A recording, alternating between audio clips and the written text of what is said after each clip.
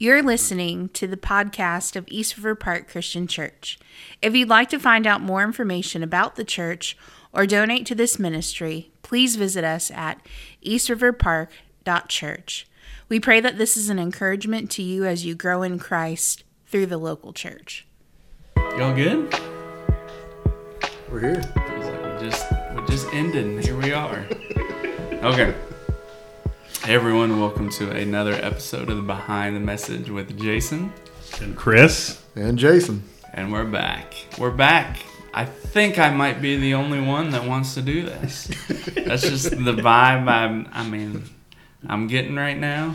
I emailed them the questions and they just didn't seem very happy about it. Oh, go figure. Hold on.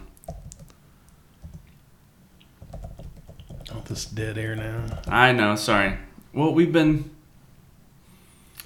I dropped off Arlo at the groomer over in Piney Flats, and Corey's supposed to pick him up, and I hadn't heard from him. But then they literally just texted, Arlo's done. So, yeah, I don't know. They probably hate seeing him come in there. So I said, what are we going to do with him today? I said, just shave him. Just shave him. She was like, oh, all right. Hold on. Okay. Y'all ready to get started? Are you ready to get started? I'm trying. Corey keeps texting me. We're waiting on I'm you. ready. She's asking me, did I pay already? And no, I did not pay already. But it is expensive. So, and I've already told you all how much it costs, right? How much do you think it costs to shave this golden doodle? Now he's going to get a bath and get his nails clipped. $120. Yeah, $150. Y'all are like right in the middle. It's probably about $120, $130. Closer to $130. That's after tip. So, yeah. So, don't get a dog is what we're trying to do here. All right. Just kicking things off. It's been all summer. What was the most fun thing you did this summer? Just to get us talking, because none of y'all apparently want to talk. I don't want to answer because y'all will make fun of me. Oh, well, you are going to. Well, we'll save yours. How about you? We had a pretty boring summer.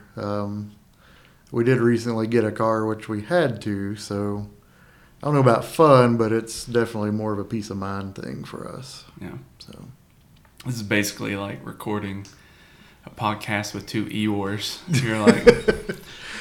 even a fun thing isn't that, you turned it into something not fun. Well, you're really not going to like mine, then. We're like the guys in the balcony on the Muppets, the critics. I like Yeah. All right. Yeah, it's a blast. There's a lot of fun. How about you? I had fun going swimming the other night at the camp. Yeah, there you go. I haven't been swimming in, I couldn't tell you how long, and I had a blast. Good. I'll have to tell you afterwards how much that cost. You might change your mind about how much. Was it more expensive than last year's? Well, we canceled last year. Remember, it stormed. Yeah, it was more expensive than it was 2 years ago. Mm-hmm. But no, I had fun. Yeah, that was always, and that's what's 2 years ago. It was a blast. And you go there, the weather was sort of nice, and you get to celebrate baptism and swim, and there's snow cones. But I think we got to do food next year. People, we're hungry. Yeah. So food would have been really. Well, it's right in that sweet spot of dinner time. I'll tell you right now, though, if we go back there and pay what we paid, we better party and bring food. Like, we better have a good old time there to enjoy it. So, It's not, it wasn't like $1,000, but, it's still, it was more than 50. So, I struggled answering this myself. I don't really know. I think an unexpected one. We went and saw a band called Emery in Asheville. Me and Corey did.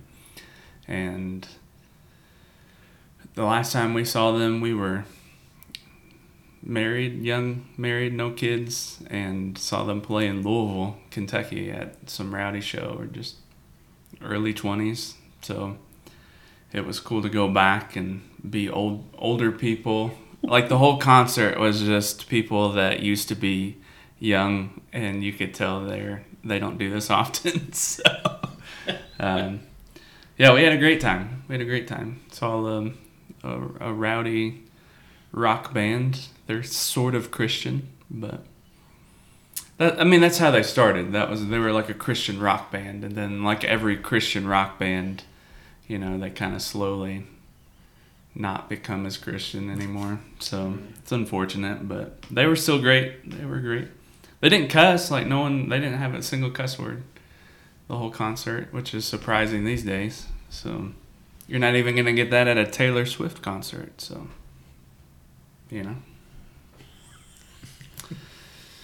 we need some new guests on this podcast. Why are you excited for this to come back? Apparently you're not, but let's pretend like you are excited for Behind the Message to be back. What would be your answer if you're gonna lie? I guess to hang out with you jokers. No, that is a lie, isn't it? That's really what I wrote down. It's not a lie. Is it? What about yours? I would say the same on that. Get to talk about Christian things and make fun of Jason. So. Are you talking about yourself or me? Yeah, why not? Yeah. Oh gosh. So what's your answer to make us all feel bad? It's not. It's not, none of it would make you feel bad. I'm excited because I just want to explain myself. When I teach on Sunday mornings and you prep a message and you feel like there's probably more to say on that topic, or more to say on that passage, and then you don't have that time frame. So this gives me that extra opportunity for all of us to really dive deeper into the Word, and to be fair, not everything can or should be said on a Sunday morning. If you're a preacher and you get done and someone says, "Did you say everything that you wanted to say up there?" And if they say yes, then that's a problem to me. That shows me then you weren't concise enough with what you needed to say. So there's plenty of things I want to talk about on Sunday, and they don't always make it in the message. So here's Behind the Message. We're bringing it back for this new series or a new study that we started this past Sunday. I Need Thee Every Hour. That'll make a good song. I wish someone would write it. So, did you know anything about the background of that hymn before Sunday? No. See, you learn new things every week at church. Yeah. And her pastor, the lady who wrote the song, her pastor wrote all the music to it. So, I think we need more preacher musicians. Is that what I... So how's those mandolin lessons going then? I quit. I think about it a lot. I still subscribe to mandolin YouTube channels, and I'll watch them play it. I told you, Chris, I'm at this point, I'm just reading books and watching shows has been my hobby. And it's been pretty healthy for the most part. But yeah, I would love to add mandolin back. But let's be real. The idea of doing something's always better than the reality. So, yeah. But we started this new study. We kicked off in Matthew chapter 6, 25 through 34. And really in my opinion, a pretty stereotypical passage on anxiety. So hopefully, even people that have heard that their whole life still got something out of it, and they should have, because it's the Bible. But before we talk about the main question of that, Chris, just as a recap, what are the Synoptic Gospels? They are the first three books of the New Testament, Matthew, Mark, and Luke.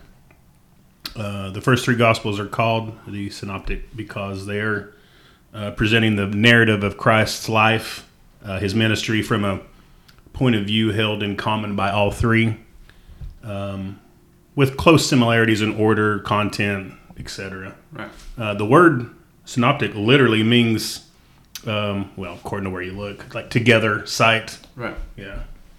Yep. That's good. I've been trying to, as much as we're able, as we teach on Sundays, to add in how we should be reading our Bibles. Because I mean, I grew up in church my whole life. I'd never heard a pastor say synoptic gospels ever on a Sunday. And if it happened to be said, I either wasn't paying attention, which might have happened, but certainly was never explained. And these things are incredibly helpful as we read through the Scripture. So yeah, Matthew, Mark, Luke. When you read through the New Testament, and you're like, hey, I think I just read this account. Yeah. I'm like, yeah, because you did. You heard it from maybe Matthew's perspective, and Matthew and Mark and Luke are writing with different purposes in mind for a different audience. So that gives us just a better, fuller account of the life of Christ, but it's helpful to kind of know what those are. Why isn't John's gospel in the synoptic gospels? John's writing his own account. There aren't Luke and Matthew taken off of Mark's to some extent. Some people say, I would agree, yeah. They would say Mark's gospel was written first, and then Matthew and Luke came along, and they had that account, and then used that as a source to write their own account. And John, unlike Matthew, Mark, and Luke, John's gospel is way more Christ-centered. A lot of the purpose in John's gospel is to show the divinity of Jesus, and so you get a lot more of that language as you read through John's gospel than you see in the other. So you start out with the lineage, right? In Going all the way start back to like in creation, the beginning, creation yeah. lineage. Yeah. He was there from the beginning. Yeah. Yeah. And they all had, people that wrote it down for them. Matthew didn't write it himself. Right. They had scribes that wrote it for them as they spoke. So just all kinds of fun things maybe we'll slowly go through. But that's not the point of this study. We read through Matthew 6:25 through 34 and answered the question, why shouldn't we be so anxious? And we're going to answer that question every week, at least for the next 3 weeks here. And I gave 3 points for this message, but before we get to point 1, let's talk about anxiety, because I brought it up at the beginning, things that needed to be said, that there is such a thing as medical anxiety. Is it wrong to take medication for clinical anxiety? Jason Baker, answer that with all the wisdom you can muster. It is not wrong to take medication for Wrong. clinical. And I'm sorry. Go ahead. So it is not wrong to take medication for clinical anxiety. I mean, there's research shows there's so many different biological causes, chemical imbalances. Adrenal glands can kind of malfunction and cause panic attacks. And there are medical solutions to that. There's naturopathic solutions to that. So for us to think, to kind of pigeonhole our members into saying that they can't do that, I think we're kind of pushing them to the outside.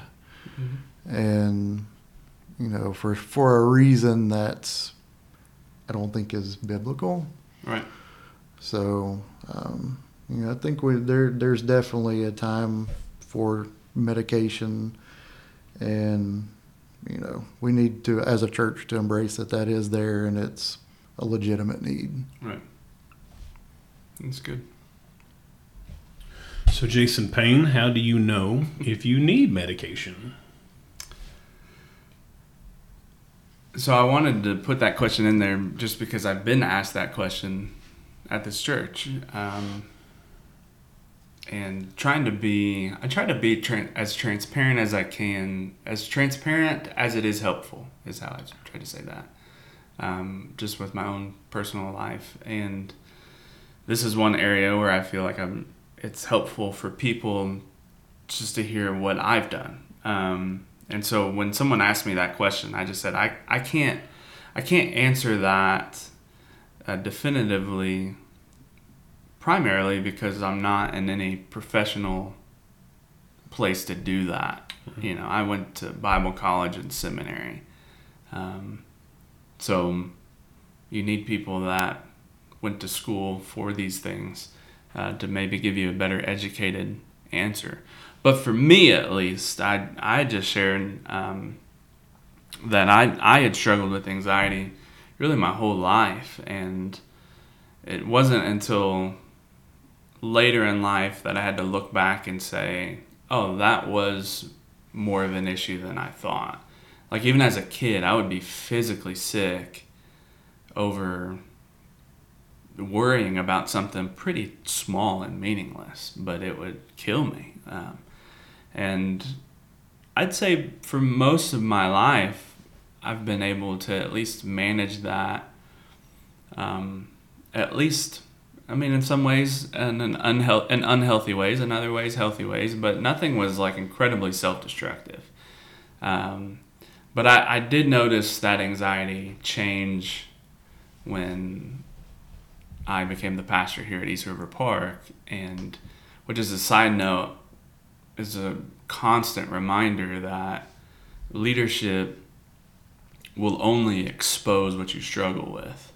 So if you are struggling with something and you desire a greater role of leadership, just know that whatever you're struggling with is going to be exposed through that. And so that's I would say that's what happened to me in many ways. It's not like I started at East River Park and I was like, oh, East River Park caused me to be anxious. It's no, the role of leadership exposed what was there, and then COVID and everything else, and every decision you make in the past few years is gonna make someone upset. So it got to a point for me where I had these constant feelings of dread, like the world's about to end, even though there was no very specific reason for me to feel that way. And I had never had those thoughts ever. Like, maybe those things creep and then they go away. This would just sit on you, and you're like, yeah, you're not going to sleep tonight because you're going to feel like your world, everything's about to end right now.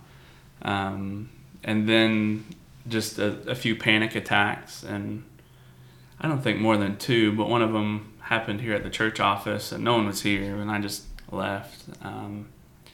And I told people, like, at least for me, those panic attacks felt like restless leg syndrome all over my body. I just couldn't do anything. I just felt tense and couldn't think, and just was like, I gotta get out of here. So that's when I started to realize, you know what, this could lead to something super self-destructive.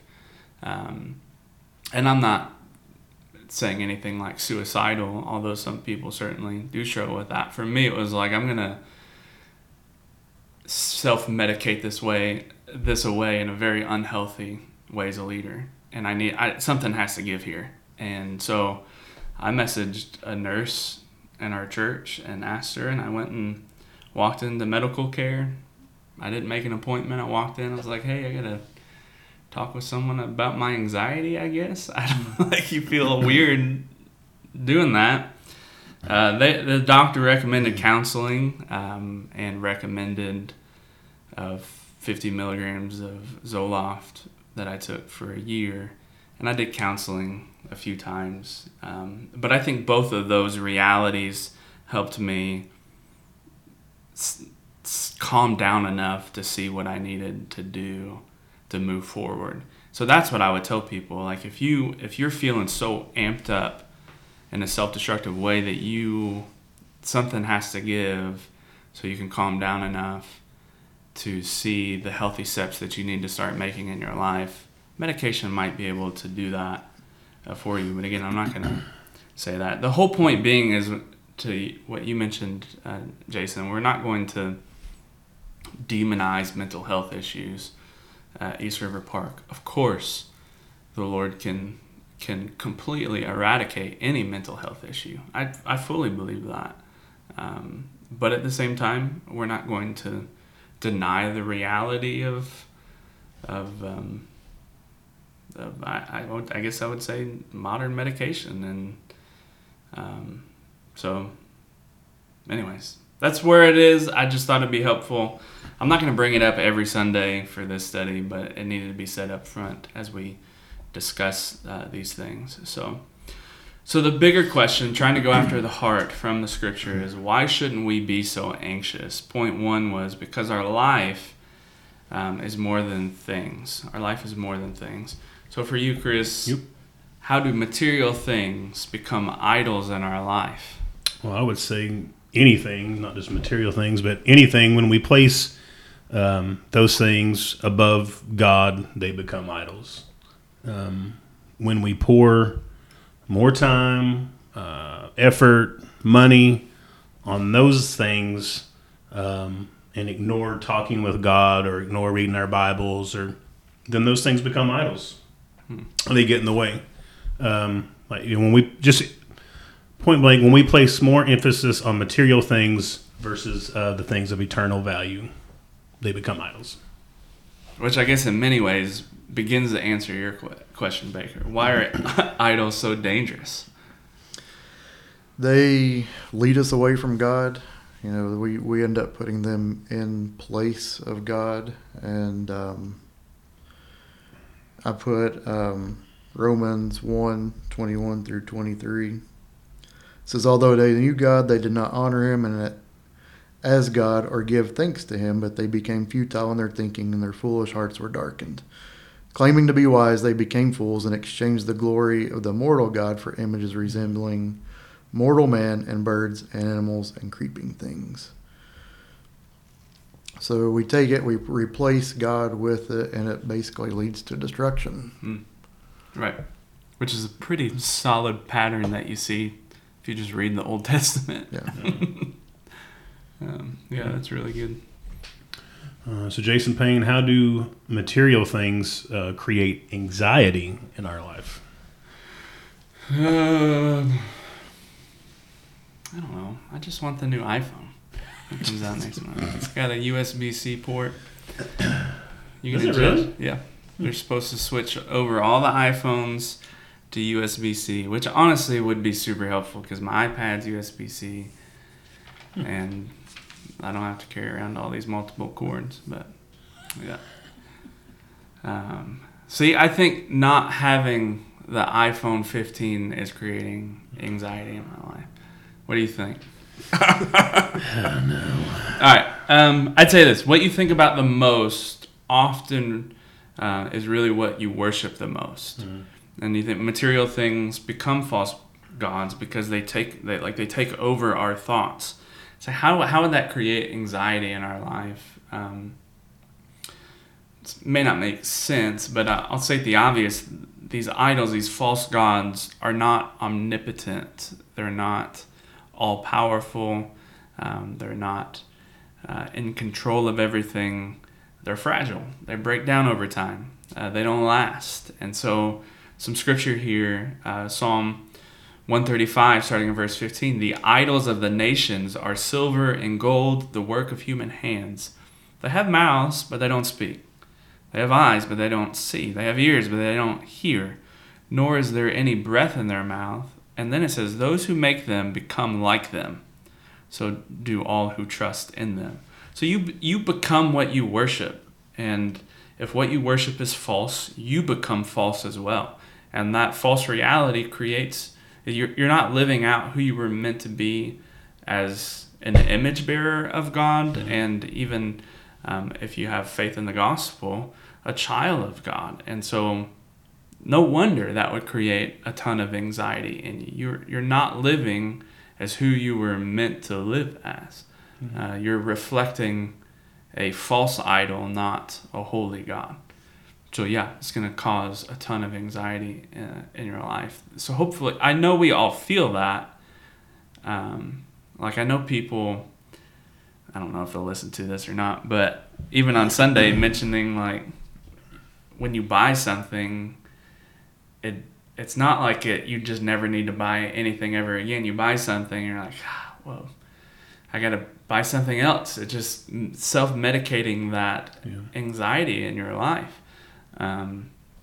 That's what's going on here. When we do that, we're becoming like the things that we purchase and idolize. So I could go on a long rant because I've been listening to a lot of books, but I'll ignore it right now. So let's just go to point 2. Because we're more valuable than some silly old birds, Chris. How does the Bible, before we get there, this was a chance to hammer some important things on our culture. How does the Bible call us to hard work? Should I preface that to say we brought this up because Jesus is not saying we are like birds. He's saying you're not like birds. And since you're not like birds, here's some implications outside of that passage. How does the Bible call us to hard work, Chris? All right. Colossians 3:23 through 25 says, "Whatever you do, work heartily as for the Lord and not for men, knowing that from the Lord you will receive the inheritance as your reward. You are serving the Lord Christ. For the wrongdoer will be paid back for the wrong he has done, and there is no partiality." In these verses, the Bible calls believers to work diligently and with enthusiasm. It emphasizes that our work should be done as if we are working for the Lord himself, not just for human supervisors or employees.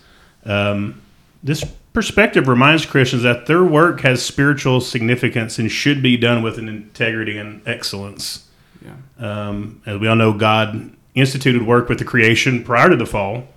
And Genesis 2:15 says, "The Lord God took the man and put him in the Garden of Eden to work and take care of it." So I think as Christians, we need to work hard. We can work cheerfully and without complaint because we are working for the Lord, who loves us and has redeemed us. And, maybe the world will take notice of our efforts and wonder why, and it could lead to situations where you could share the gospel. Yeah, that's a really good full answer because we often we think work is either a result of the fall, and then even as Americans, progress in the American life is to avoid work. It's like making things easier and easier and easier so we don't have to work as hard. And the call of the Bible is saying, no, that's not what God has called us to. And guess what you'll be doing in heaven? Yep. Guess what you'll be doing for all of eternity? You'll be working. You'll be working. Now, hopefully you're not going to be working a terrible job. Well, I know you're not. You're not going to be working some terrible job, breaking your back, and never feeling like you're getting it done. But there will be work in the new earth. I fully believe that. A joyful, fulfilling work in ways that maybe your job doesn't feel that way now. But to your point, you go into most jobs now, it's like there's not a lot of hard workers. So it's easy to say, like, why would I work hard when no one else is doing it? Yeah. Like, yeah, because you're not working for them. You're working for the Lord. So, that was a helpful answer, Chris. All right, so why should we save money? How does the Bible call us to save money? We know the birds, they don't have a Roth IRA or some CDs, but why should we save money? Proverbs 21:20, precious treasure and oil are in a wise man's dwelling, but a foolish man devours it. And I think all through the Bible, our money is a gift from God just as everything else. And, if we truly look at it that way, then we're going to be responsible with it.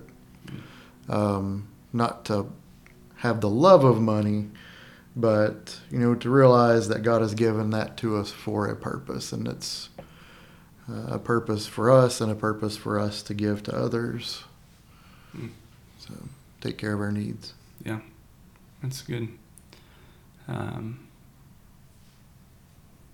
I wish I was taught that more at a younger age. But I think of all the money I've blown over the years on music and movies and food I didn't need to eat and all just kinds of random stuff. And Yeah, it's really good. I'll probably bring it up in the giving series next year, but just as a teaser, I've told Chris about it because I tell everyone. It's like when you start a new diet, you gotta tell everyone about it. So for budgeting, we've mentioned the Every Dollar app through Dave Ramsey. Is super helpful about managing and saving money. And then I recently started using YNAB. It's You Need a Budget, and their model is a lot different and it's a lot more detailed. But if you need resources I don't have any money to save. I'm like, yeah, well, do you have a budget? Because if you have a budget, maybe you still don't have money to save, but you're never going to start heading in that direction until you start looking at what you're bringing in and what's going out. So it's not just, a good idea. These are practical ways to help, and it's been helping us in that area. So, all right. Mm-hmm. Well, that's that. Good one for you, Jason Payne. If we have the Heavenly Father to provide for us, does that mean that we won't ever suffer? It's a tough question, isn't it? I'm going to read Romans 5, starting verse 3. It says, "Not only that, but we rejoice in our sufferings, knowing that suffering produces endurance, and endurance produces character. Character produces hope. Hope does not put us to shame, because God's love has been poured into our hearts through the Holy Spirit has been given to us. We often only rejoice in material provision, but sometimes what we need most is the lack of material provision. Not more, but less. So suffering can be, to state the obvious, suffering is sometimes a sign that we're being sinful. Whether we're being sinful with our money, we've made sinful choices, and that's just God's discipline in our life. Just because you're suffering right now, if you're suffering right now in a sense of like, I don't have enough to live on, it's possible. It's possible that it's a sign that you were sinful. I look at my own life, like I should have far more saved than I do, and have far more debt paid off than I do. That brings suffering in my life. It does, absolutely. But that's not because the Heavenly Father didn't provide for us. He has in every season. It's because of my own sin and my own lack, being in love with the things of the world, not managing what God has given us. It's your own sin sometimes. But suffering is sometimes a sin of sanctification happening in real time. That the greatest provision is God's love being poured into our hearts through the Holy Spirit. And that's the most that the Heavenly Father provides for, the greatest thing the Heavenly Father can provide for us. He loves us enough to save us, that we've been given the Holy Spirit. And sometimes you're going to have that gift with a lot of material things, and you're going to have that gift through a lack of material things. But that doesn't mean that the Heavenly Father hasn't provided for you. So that doesn't answer fully the question. I realize that. Maybe the best answer is because we just lack a eternal perspective, but maybe this will help for you, Chris. Maybe your answer will help. How would you counsel a Christian friend that works hard, saves money, but they're just still struggling financially? This is pretty long, so stick with me here. All right. Well, first off, I would start out by praying for them. I'd pray with them. Oh, Chris is back. We're starting back. And then I would advise them to continue to pray about this for clarity and direction from the Lord on their own. Yeah. I would encourage them to continue to work hard and to save and not give up. I would suggest that they have a budget or some type of money tracking app or something that they're tracking their money with to know where it goes. So they can see where it's actually going. And then if they're on board and if they do that step, then I would suggest that they go through and see what areas they can cut back on or cut out completely. I mean, do we really need 15 different streaming services? Do we need to go out to eat every night? Doing my in-laws pay for most of them. I wasn't. This is not directed at you, Jason. No, I'm writing all this down. What do I need to do? Let's see. I would make sure that they're giving to the Lord. I'm not saying that you need to go all out at this point, but you definitely need to start if you're not. Continue if you are giving what you can, and as time goes on, hopefully things get better and that can increase. I would remind my friend that financial difficulties can take time to overcome. I would encourage them to stay faithful in their financial practices and trust the will that God will provide. Set goals, short-term, long-term, and work towards them. Be consistent. And if the situation is super dire, if it's really bad, then I would definitely seek that they seek professional help. Bankruptcy? Yeah. Is that what you mean? No. I declare Bankruptcy. You can't just declare it, Michael.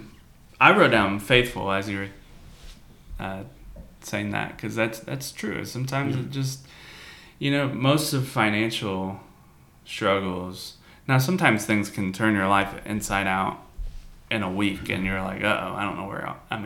You're just financially ruined in a week. But for the most of us, it's a long season, year after year of mismanaging money, and then you find yourself in that. And so sometimes my encouragement would not try to live in that regret. It's like if you've asked the Lord for forgiveness, move forward. Just be faithful with today. Yeah. You can't handle. You can't be anxious about the past. You can't go back and do anything about it.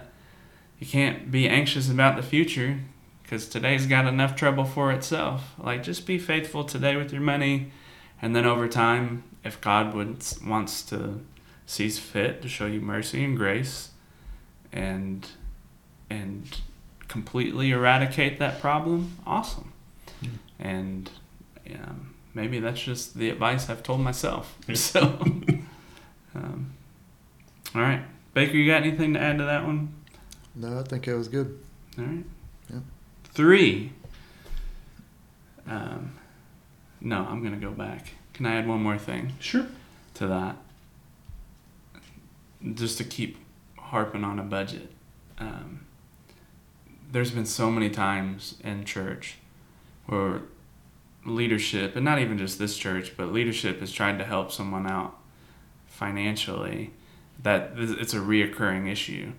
And we ask them, well, hey, can you bring in your budget so we can go through those things? And they can't do it. And I'm like, well, that's your biggest starting point. Mm-hmm. I'm not saying everyone needs a budget. Maybe your position, you've figured things out and you don't need it. But people that are struggling financially, if you don't have a budget, you're going to continue to struggle financially for the rest of your life. So you gotta know where your money's going. Yeah, for sure. So, all right, 3. Because we can't add time to our life. Why shouldn't we be so anxious? Can't add time to your life. Baker, how does anxiety rob us of today? I think for one thing, it robs us of our joy. I know, there's anxiety about things going on now, but I think like most anxiety are what might happen or things to come. And so to get so focused and caught up about being anxious about those things that may or may not happen, then we completely miss today and, the blessings that are going on around us right now. So not only does it not add to our time to our lives, it's like it steals it from us and steals our joy from us. Yeah. It's just like a brutal cycle. Yeah. A brutal cycle. How much time is wasted? How many days are wasted worrying about tomorrow? Man, how many vacations I've had that have been wasted because I can't enjoy vacation because you're thinking about everything back at home. So Yep, it's super convicting. The summary point: don't be anxious. Seek first the kingdom of God and His righteousness. It might not be the advice anyone wanted to hear on Sunday, but that's the advice Jesus gave, and it's the most important advice. You want to stop being anxious? Then seek first the kingdom of God and His righteousness. All right, Pastor Payne, last main question for you. Do you think we are anxious because we are focused on the wrong things? I 100% think that. And I mentioned it on Sunday, some of the most helpful realities of my life. And I texted someone that knew I was going to preach on anxiety. We were texting that Saturday or Friday, and they were in an anxious moment.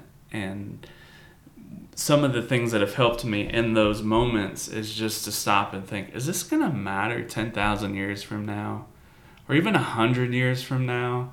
And if we're honest, a lot of it just isn't going to matter 10 years from now. But some of the bigger stuff, it's like, it's not going to matter in 100 years. And so we're focused on temporary kingdoms and filled with anxiety when we should be focused on seeking first an eternal kingdom and His righteousness. I have a quote here I think it's from Kevin DeYoung, but just to bring that point home, it says, no one will care about your GPA or SAT scores in 10 years. If you win a state championship, you'll be forgotten the next year you don't. Your beauty will get wrinkles and trim figure plump. Write a great book and it will gather dust in a library someday. Have a big famous church, it won't last forever. Be an important person in your field, you will still be unknown to over 6 billion people in the world. Build an amazing house, it will crumble someday if it doesn't go into foreclosure first. All of our achievements and successes are destined to be like dead grass and faded flowers, but the Word of God stands forever. Amen. So that, if I can, in those moments of anxiety, I just have to stop and say, well, what are you really focusing on right now? And you can honestly replace that word anxiousness or anxiety with almost anything. Like, Yeah. you struggle with being angry. What are you so mad about right now? And like, well, it's just because someone or your little temporary kingdom is not working out how you thought it would. And you're certainly not focused.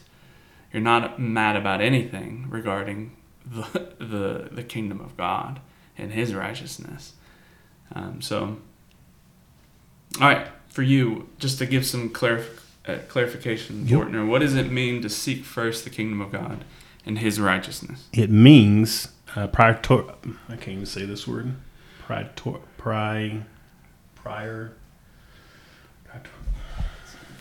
Is it pterodactyl? Prioritizing. Thank you. My goodness, your relationship with God. You're trying to throw a C in there. Yeah. At the Living. beginning. I can't get this thing. Get away. Living in accordance with His will and striving for moral and spiritual righteousness before all other worldly concerns. Yeah. Yep. That's good. That's good. All right, we got lots more to go through in this study, but we'll end. I don't have a sports question just yet. I don't have any random culture question to end this podcast with. But since we're on anxiety, and I know it fit. Huh? I thought it fit. Okay, so what's a practical tip or tips would you give someone to decrease anxiety in their life? Now, we give a lot of theological and biblical, we want to give foundations to that. But if you're going to say, if someone says, what do I need to do with that? What's some tips you would give some people? Oh, I'll go first. Okay. I got a little list here. Exercise, healthy diet,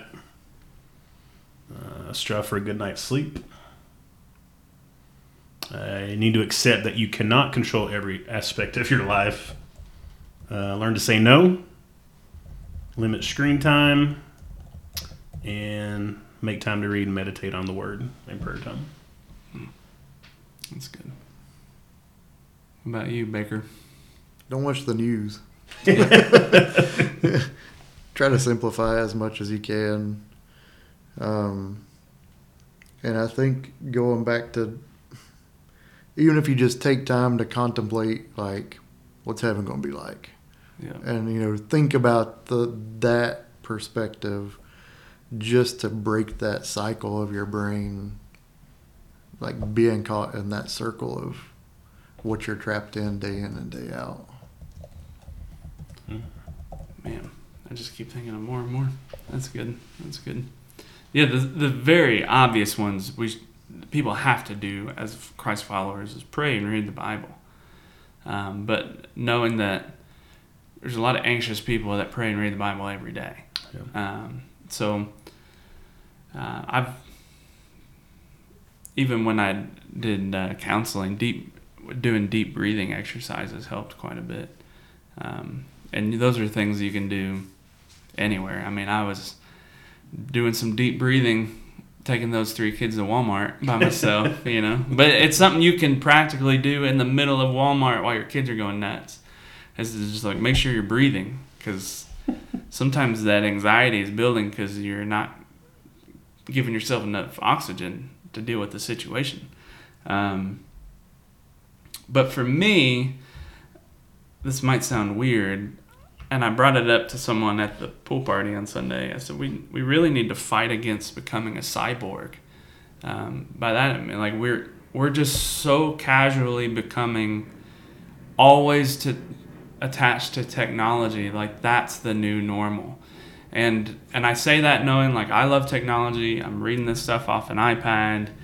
I'm wearing an Apple Watch, so you have these devices that are connected to you almost all the time.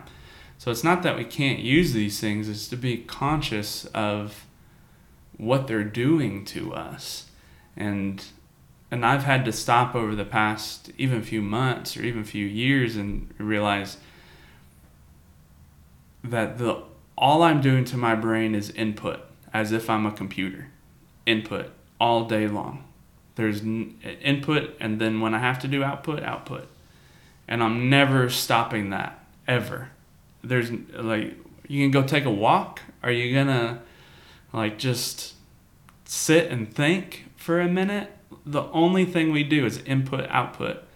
And then we wonder why we're anxious. And, like, well, you're not a computer. So that practical advice is finding space, even as small as it might be, during your day to say, is there a space during your day where you're not inputting something, inputting information, and you're not being required to output information? You're just existing in God's creation and enjoying it.